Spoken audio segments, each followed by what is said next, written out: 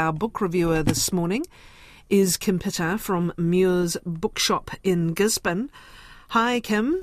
Hi, how are you, Catherine? Good, thank you. He's been a guest twice on the show, actually, John Boyne. He's a much-beloved author. You have been reading the latest, which is just simply called Water. It is, yes.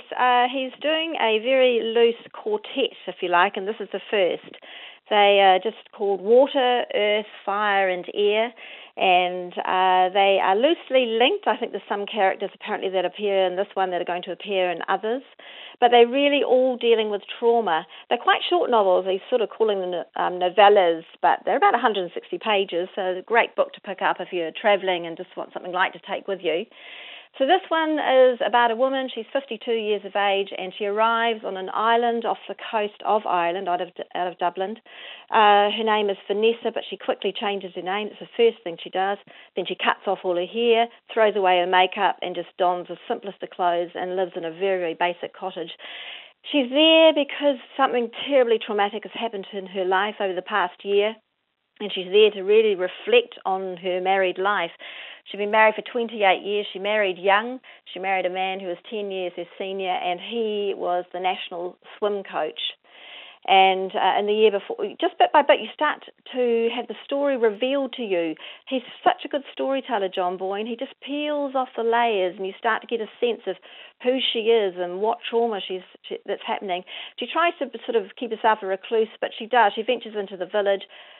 We're party to really heartfelt conversations with some of the villagers there who are far more clued up than she was expecting, but none of them really recognise her, or she thinks they don't. But anyway, she spends a lot of time, she swims, she walks around the coast, so that's why this is called Water. Everything is about water. She had 2 daughters in this marriage, and she's just reflecting on that 28 years of marriage. She tried to be the perfect wife. She belonged to the perfect book club. She sent her children to the perfect school and entertained the perfect hostess, and she never really thought about what she wanted. Anything that was going to disrupt this perfect life, she didn't want to know about it.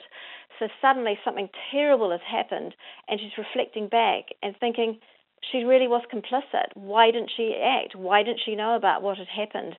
And just bit by bit, you begin to understand what has happened. So it's enthralling. It captivates you from the moment you start reading.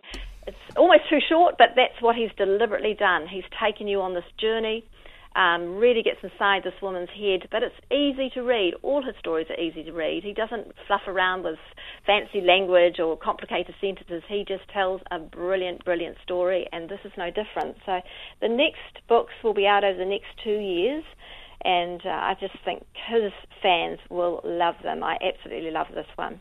Thank you, Kim. Kim Pittar is with Muir's independent bookshop in Gisborne. She's reviewed Water, which is by John Boyne. It is published by Penguin Random House New Zealand, and it costs $35.